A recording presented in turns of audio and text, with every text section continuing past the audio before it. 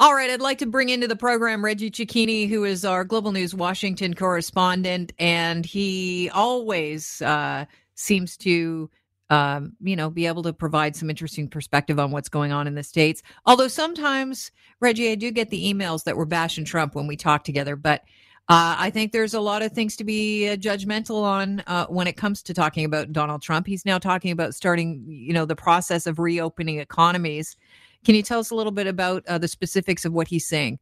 Yeah, and I think it's fair to offer a criticism when a criticism needs to be made. And what the president is saying now is that a series of guidelines will be offered to states, to all 50 governors, that will give them essentially a phased and staged approach as to how they can reopen their economies, starting from a phase one, which would still enforce social distancing rules. It would still keep schools closed, up to phase three, which essentially would be life returning to normal. It's unknown how long it will take to get to phase three. There are no timelines associated with any of this approach. There are also questions being raised because none of the guidelines that are put forward call for any kind of broad-based testing, nor does it say there's going to be any oversight. So there are some serious questions as to what's going to happen when this plan is officially put in place. Now, correct me if I'm wrong, but they still have a massive problem with coronavirus south of the border. So isn't this a little bit too early? Well, look, yeah, the president says that things are moving along rapidly and the numbers are doing okay, and the testing is better than anywhere else in the country, and a lot of that is factually incorrect. The U.S. is very quickly approaching 700,000 confirmed cases of COVID-19. That's more than anywhere else in the world.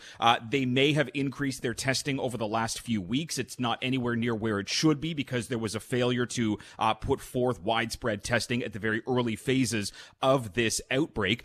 And while the president talks about a number of states having low cases, he is right in that. There are less than a dozen states that are reporting less than 1,000 cases, but it's also worth noting these states include Montana, South Dakota, Nebraska, Wyoming. These are states that have very small populations. They don't provide a significant number when it comes to providing things to the U.S. economy. So there's a question raised as to why the push to reopen these small states.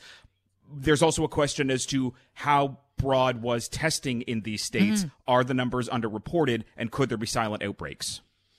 This plan that Trump wants to start the process of opening the economies, he is putting it over to the governors to make the decision.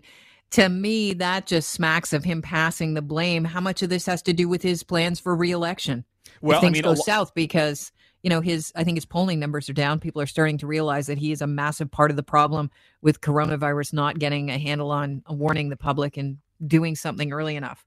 And this is part of the motive of this administration. When things are going wrong, always put the blame on somebody else, whether it's the previous administration, whether it's Democratic governors, whether it's Nancy Pelosi and Chuck Schumer, whether it's the World Health Organization. Now that these guidelines are being put to governors, the president says that he's allowing them to kind of work at their own phase. But this way, if things backfire, if cases start to surge again in the coming months, which we've heard from health experts, easing restrictions too early could lead to a secondary surge, then the president can say, well, these were my recommendations. They followed them incorrectly, or they weren't paying attention to the data. This can be the governor's fault, and he can try to absolve himself from any of the problems that come down the line. This is a pivotal thing for the president.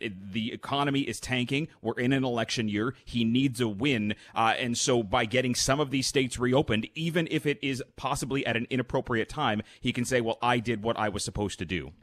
But Donald Trump is still rolling the dice here, right? Because if it turns out that, if I'm reading correctly, a lot of the red states are the ones whose governors are probably going to go along with opening up the economy. And those are precisely the people that if we see a big surge in coronavirus deaths in those states, that's where his base is.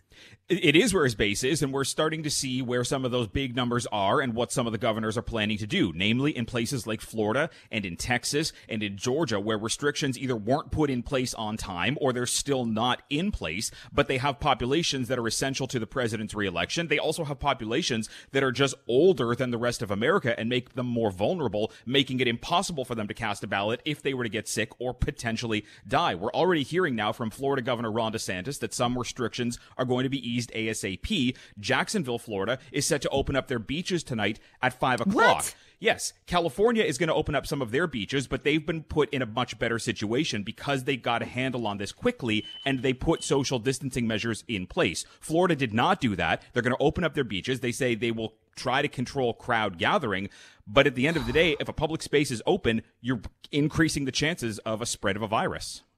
That to me sounds like a nightmare scenario just about to unfold. Let's play some audio because Donald Trump also has mused about reopening the border between Canada and the U.S. Here's some audio from Doug Ford on that.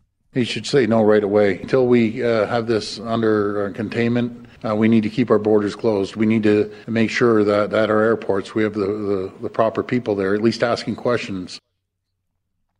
Yeah, he's taking a tougher stance than our prime minister. How do you think Justin Trudeau is responding? What do you think of his response to Trump?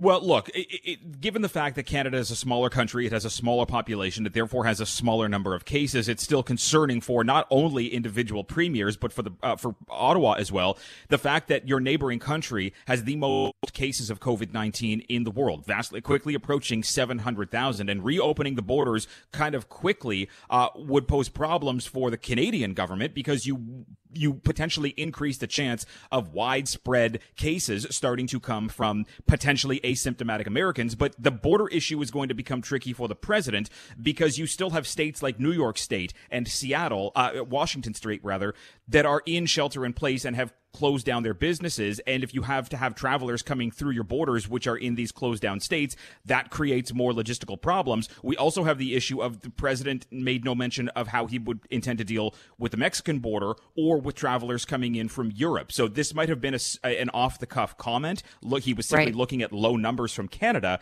But I think that these would be very early and possibly inappropriate conversations to have at this moment. Let's just turn our attention to Joe Biden for a second. Of course, he is, Trump's opponent in the upcoming election.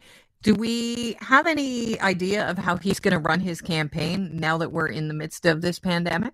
Well, look, I think that Joe Biden, now that he is the presumed nominee for the Democratic Party, is going to become more of a presence. He's already been doing more cable news interviews with morning shows and with kind of primetime programming, building his profile and using this as an opportunity to kind of have a shadow kind of task force on how he would be dealing with this and trying to reassure Americans. What Joe Biden brings right now, outside of being a presumptive nominee, is some empathy for Americans who are feeling nervous, who are still feeling scared, and who aren't getting that kind of sympathetic feel from the White House. And he's going to try to build himself a better profile with that. He's going to try to reach across the line to get people who may have been following Bernie Sanders, people who may be stuck in the middle as independents, not sure where to go. This is an opportunity for him to raise himself up, put him at the level just below President of the United States, and hope that that is enough to kind of carry him across the finish line to say in November, look at what President Trump did and look at what I was saying the entire time. Here's why I may be the better candidate.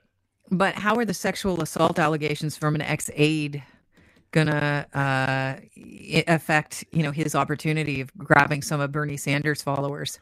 I mean, I'm not in a position to talk about, how this is going to impact Joe Biden's campaign, but you also have to remember what happened during the Donald Trump campaign. He was accused on a number of occasions, both by women and by his own voice on tape of sexually inappropriate comments, and President Trump still won the presidency.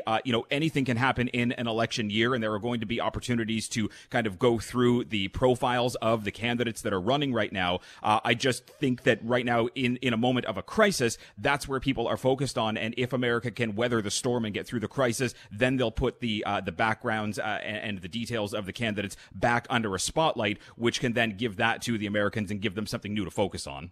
Well, Reggie, I appreciate your time. Thanks so much. Keep safe, because I know you are in America's capital, Washington, D.C. Thank you.